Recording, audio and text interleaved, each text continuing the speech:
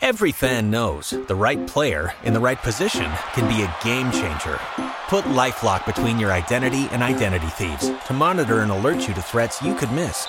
Plus, with a U.S.-based restoration specialist on your team, you won't have to face drained accounts, fraudulent loans, or other losses from identity theft alone. All backed by the LifeLock $1 Million Protection Package. Change the game on identity theft. Save up to 25% your first year at LifeLock.com/aware.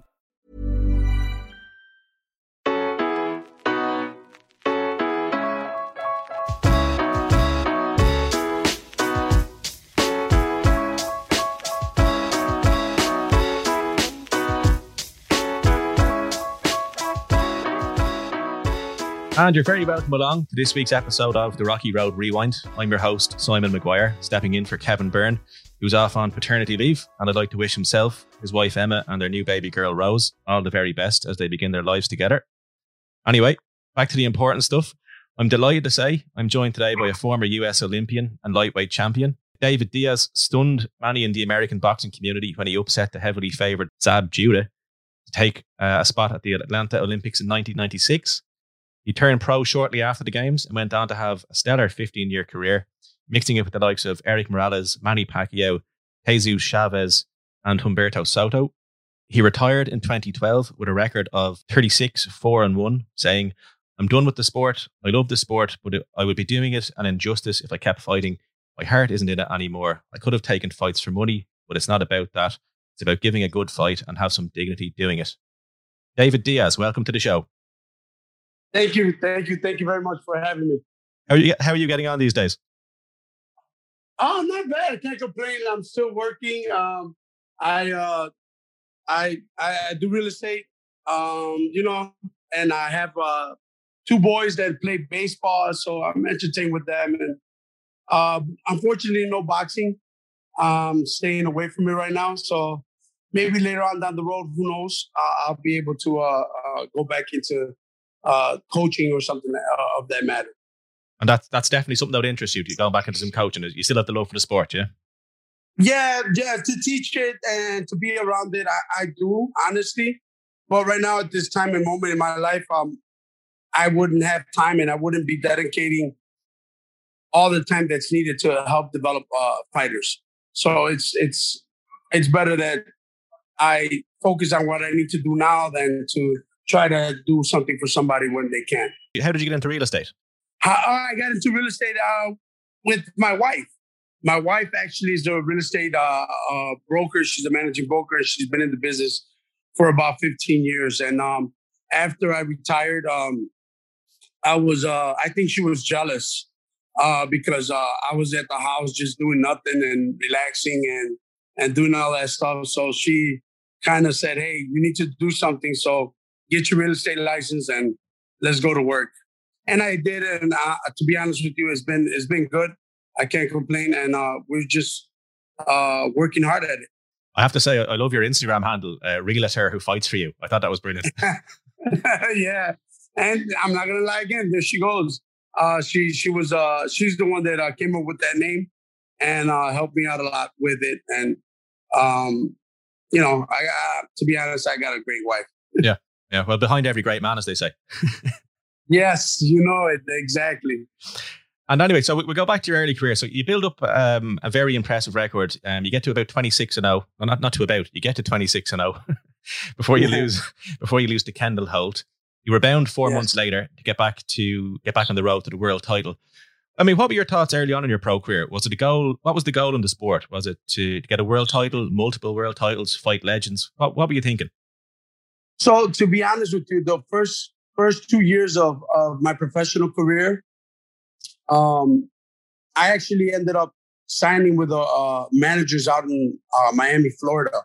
So I uprooted from Chicago to go to Florida.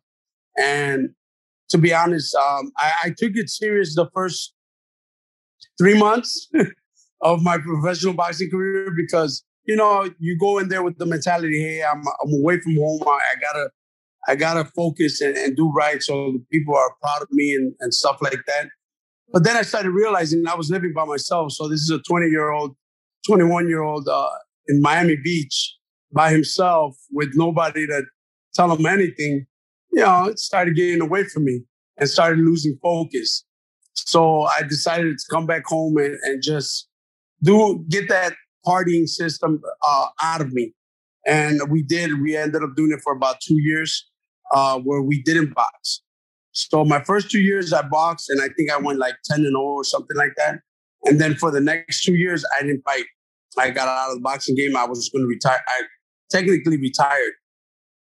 And then I met my wife, and she encouraged me to get back into boxing because she said, "You're good at it. Just look at what you accomplished. Get back to work." And we did. And a lot of great things happened after that. So today's episode is called Fighting Legends. And you're one of two people who have fought both Erik Morales and Manny Pacquiao. Can you name the other one? Murdo Soto? Marco Antonio Barrera. Oh, okay. Yeah. You're right.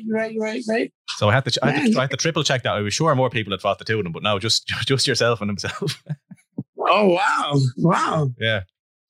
Yeah, no. That's something special, Yeah. No, I had to triple check it now, but then it's kind of easy because Pacquiao obviously fights a lot of his early career in the Philippines before he comes across. So, right. I thought to be maybe Marquez or somebody, but no.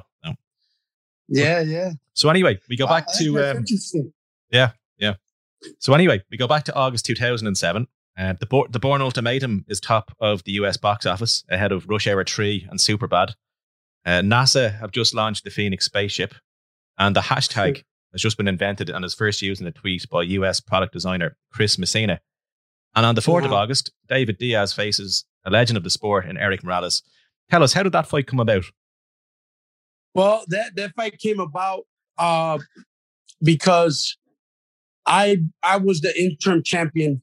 I ended up fighting for my first world title as an interim for the WBC against Jose Armando Santa Cruz. And he had the belt because I think Casamayor at the time was the actual champion. And I don't know what happened with his side of the story or where he was at, or he wanted to fight, or he wanted to fight somebody, but I can't recall who. So Jose Armando Santa Cruz was the interim champion at that time. And we got an offer. I was actually, the funny thing is that we were actually with my friend Larry, my wife and his wife, and we were actually vacationing in Florida when I got the call. And we were in Florida back to where I used to party. So we were drinking in the pool and everything. And then I get the call and they're like, "Hey, they want you to fight in the next 2 months against Armando Santa Cruz for the interim championship." And when I received the call, everybody saw my face, my wife, my friend, and we were drinking. And I'm not gonna lie, we were a little bit buzzed. And I just hung up the phone and I said, "Guys, I gotta stop drinking." And I ended up telling them about that we were gonna get the fight, and they're like, "Yeah." And the next 3 days, sober over. So it was an interesting night. But then we ended up fighting Jose Armando Santa Cruz, and we ended up knocking him out in the 9th round, I believe it was, and we were losing in the scorecards. And that was able to get me a shot at Morales, because then later on he wanted to fight for his 4th title. And we ended up doing it in Chicago, to be honest with you, of all places, which was, for me, the best moment in my boxing career. Because of the place, obviously, where we fought. It was in Chicago, home, it's hometown. And when I was an amateur in my first Golden Glove tournament, I fought at the Rosemont Horizon, which is now the Allstate Arena. And it was just so awesome how it turned out to be that way. At least for me, it was a great feeling to fight in front of the hometown and to be getting a victory. And was it a close fight? Yes, of course. Was it the Morales of old?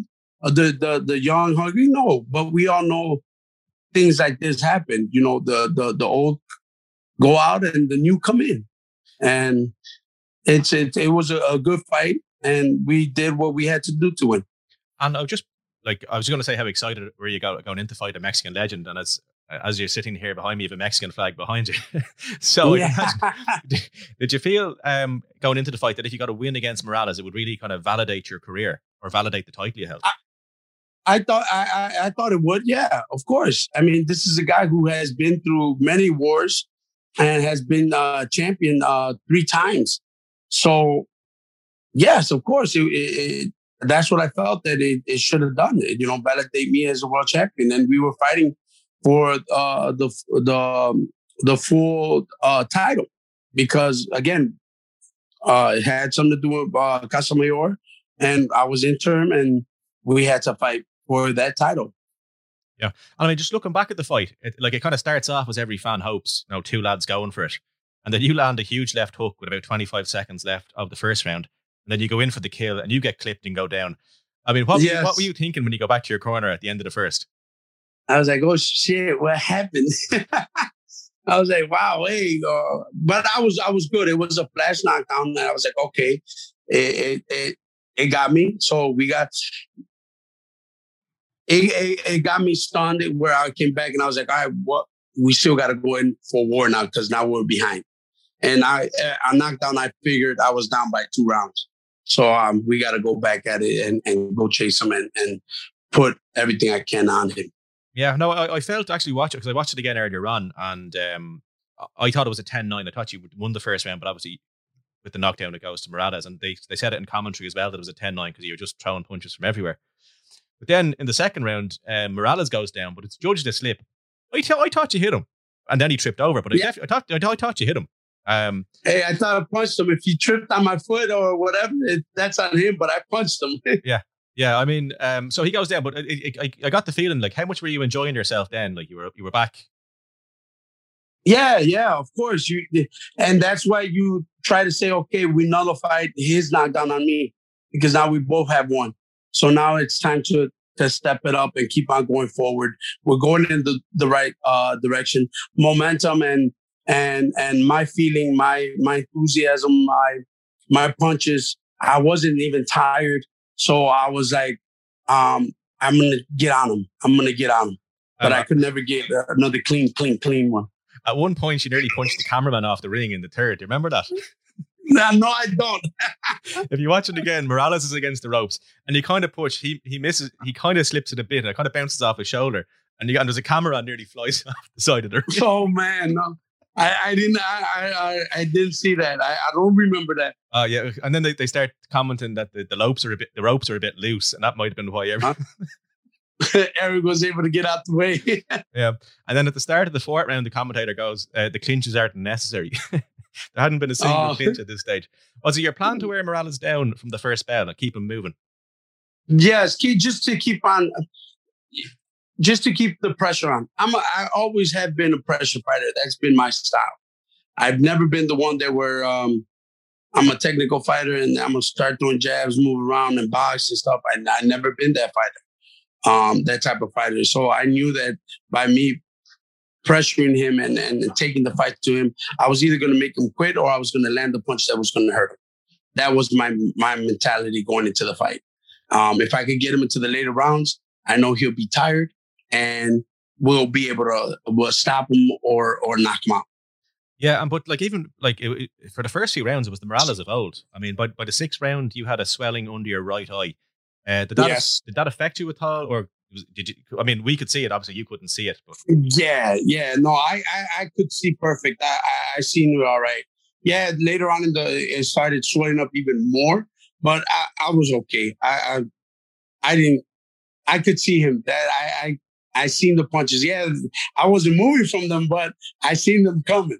But I've always been that type of fighter where I just go forward and unfortunately I received some punches and it's just the type of fight I had. And then I suppose it was about the 6th or 7th rounds where Morales actually starts to visibly tire. Did you notice that at the time or? Yes, we noticed that because the corner kept on telling me, "Hey man, he's tired. He's ready to go." So that's what kept me pushing forward so I could get in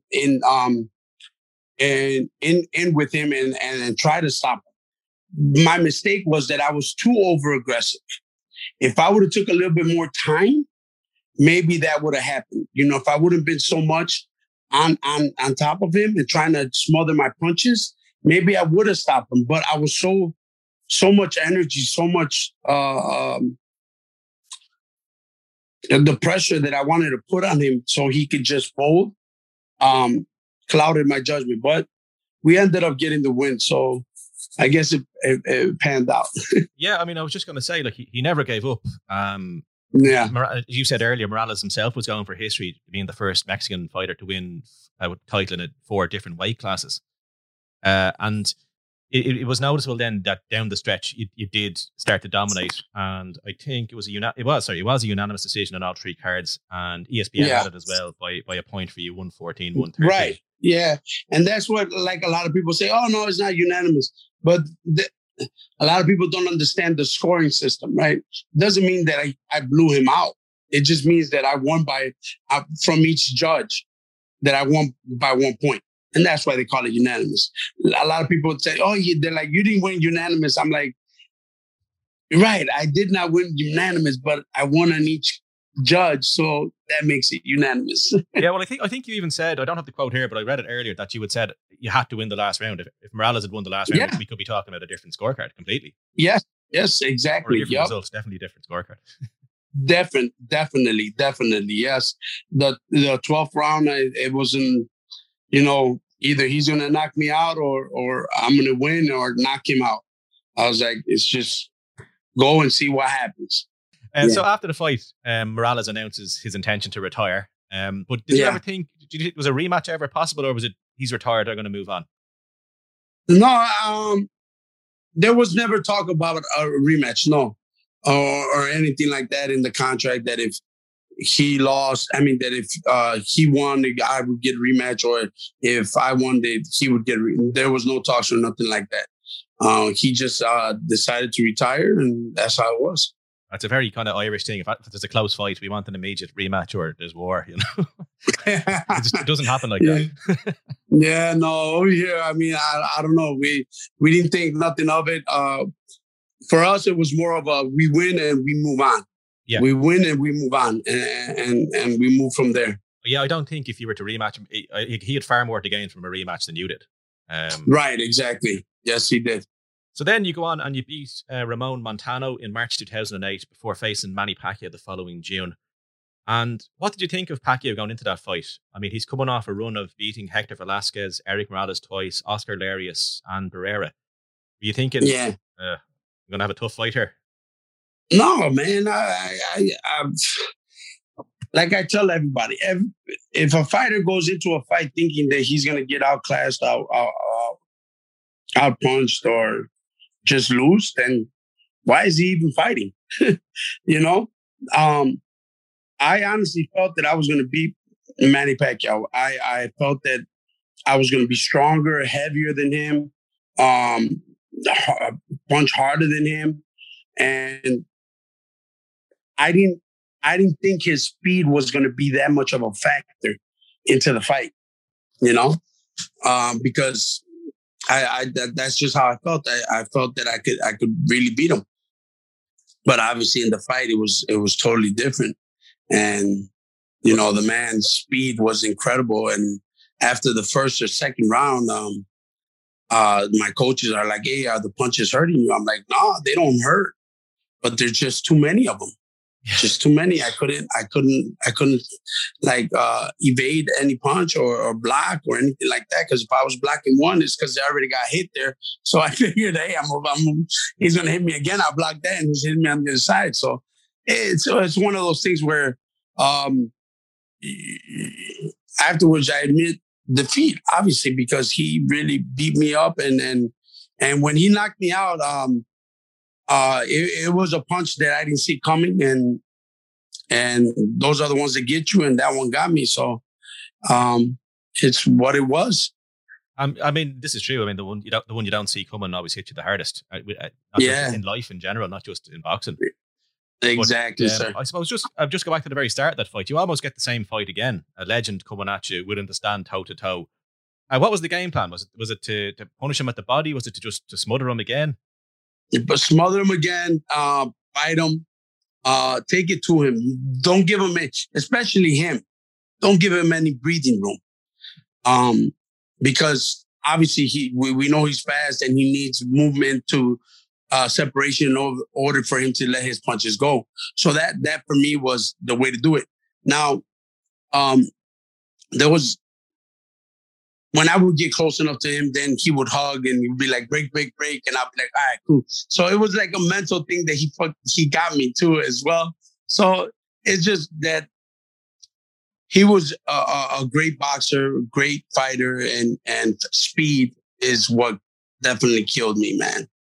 I mean, I can't defend against it, say, hey man, he did this. If he wouldn't have done this, I would have been able to win. But he did everything that he did to beat me, and he ended up doing it. Yeah, I was just going to say, I mean, the second round was brilliant. The crowd have almost got their money's worth already, and it's only 6 minutes in. It was a very pro Manny crowd. Did that bother you at all? Not at all, man. Not at all. Not at all.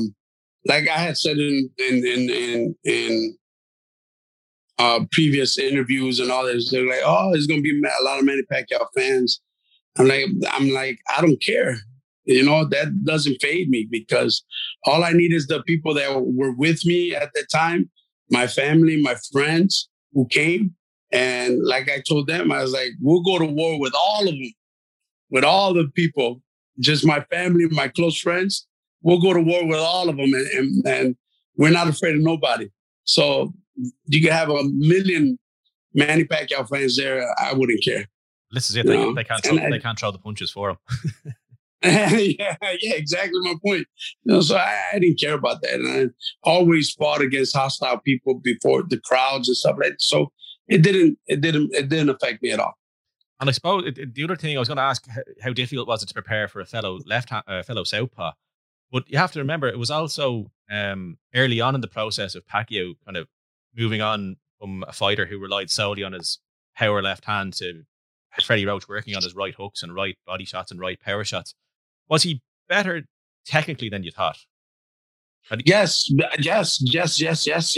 Better technically, again, speed and all of that. And he just outboxed the shit out of me with a bunch of punches and really did a number, and my defense for it or my counterattack wasn't good enough, or I wasn't smart enough at that time to think about it. Obviously, now that I have time, that I realize of what things I should have done, maybe would have made a different outcome. But I went in with that fight saying I'm gonna prove that this Mexican American can beat him, and I'm gonna go war to war with him, and he's not gonna be able to withstand it. So I went with it, attacking the wrong mentality of attack. Should have been more of a defense attack, but yeah, with hindsight, sure, yeah. Yeah. Now we can look at it in every direction. And just by the fifth round, then your right eye is bleeding very heavily. Do you think that maybe because that was the same eye that was damaged in the Morales fight? Was there any scar tissue or left over from that? Do you think it opened up? I've always bled from this side, from the right side. Obviously, it's my face on the way I stand in boxing and stuff like that. No, it's just been. I'm an easy bleeder. I get punched and I cut up quick and I swell up. So it was just part of the process of that fight that he ended up hitting me real good there, and it's part of it. I did end up afterwards with a vein that's twisted because of so many punches to that eye that now I see double. Right. And has that affected you in life at all, or is it something you've dealt with now? Nah, not at all. Not at all. I mean, it's a very slight double vision, but I have glasses for it, and I still do my work. I'm okay. Good. So it's just that's good. That's good to hear, because you hear we actually had John Joe Finnegan. He fought for an Irish title. He was on their show this week, actually. But after a fight in 2012, he had a bleed on the brain and he went unconscious in the ring and he was rushed to hospital. But he recovered from that and he's fine now. So it was great. It's always good to hear fighters coming out the other side of things, you know, especially horrific injuries like that. Yeah, you know, and you know, that's how it is. And that's one of the reasons why we ended up retiring. But we'll get to that part in a little bit. We will. I'm sure. We're in the 6th round now, and Jim Blampley says there's no way Diaz is willing to quit. He'll go out on his shield. And he's kind of listed off. Then he starts listing off, well, the ref could stop it, the corner could stop it, or the doctor could stop it. Like you definitely wouldn't, or Manny will stop it. But you wouldn't go. You wouldn't stop it. Nah. And I told my corner, you can't stop the fight beforehand. I'd rather go out on my shield, like they say, and never would quit. I have to give it my all, because then I'll blame people if they stop it. If other people stop it other than me getting out, I'm gonna blame them. It's your fault, you know. So I took that responsibility. I took it off their hands, and I told them, no, this is me. Don't stop the fight at all.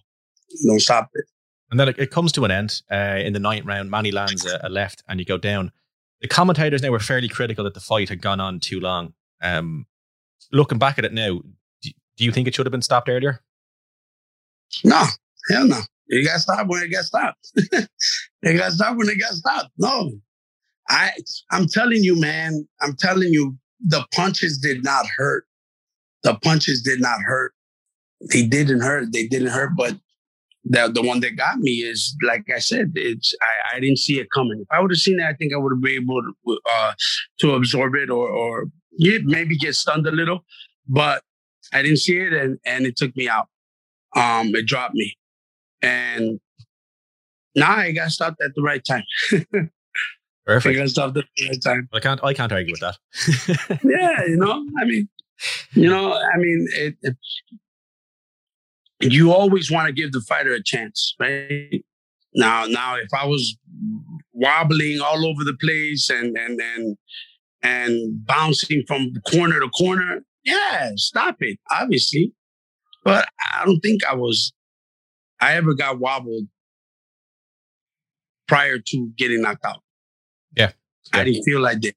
I didn't feel like I got wobbled at all. I never got stunned, never got an 8 count.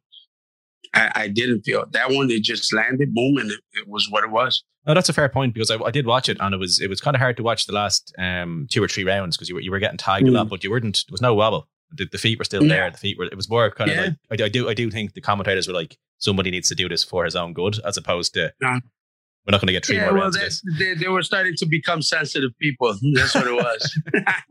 That's what it was. Now it's everybody's. We're in the hurt business because we loved it. It's not because they made us do it, right? If you're in the hurt business for getting saved, then it's the wrong business, man. It's the wrong business. You're in the wrong business. I couldn't have put it any better than that myself. Yeah, that's how it is, man. So then after that, you take a year off before coming back, and you go 2-2 before calling it a day. When you reflect on your career, how proud are you now of it? Now I'm super proud. Before I was whatever, But now I look back. As you get older, you get wiser, right? I start looking back, and I start seeing all the things that I've done in the sport of boxing. Considering where I came from, I am very pleased with myself. I'm happy. I'm in the books. I'm in the history books, and I'll be there forever. As long as man continues to write, and you guys continue to report, and boxing analysts and people start talking, I will be mentioned. Even if I am a footstone for Manny Pacquiao, I will be mentioned because I also was an Olympian. I also won 3 times National Golden Glove champion. So I did a lot in the sport of boxing that I'm very proud of now. That at the time, I'm still chasing the next level. I'm still chasing the next level. So I wasn't able to appreciate at the time what I was. I wasn't able to appreciate the Olympian because I wanted to get a medal. I didn't get a medal, but After being an Olympian, I started chasing professional, which I wanted to become a world champion, and didn't appreciate the fights because I wanted to become a world champion. When I became a world champion, I was like, I didn't appreciate that because I wanted to maintain the championship. So, but now that I retired and I look back of the accomplishments I've done, I'm pretty proud of myself. I'm pretty happy of the way things turned out. All the sacrifices, all the sweat and tears, and losing weight, and running at night, running in the morning, and it was worth it. It was worth it. Worth it. Oh, you definitely strike me as somebody who's very content. Even when we were speaking before we started recording off air, you seem happy in life, and you were just dropping your kid off to an amusement park, which is the size of Dublin by the looks of it. I had a quick Google on it. There's about 17 different roller coasters on it. Yeah. But so we dropped them off to actually dropped them a friend of theirs, their uncle, which I know, called me up. He's like, "Hey, if you want, I'll take them." I'm like, "Oh man, you saved my life." Yes, definitely. Come on here and take them. So I dropped them off, and he took them. So no wonder you're so happy. Yeah. Yeah. And just finally, or I've got two more questions here for you. Is there any fighter you would have loved to have fought, or who's the one that got away for whatever reason? Who's the one that got away? Man. At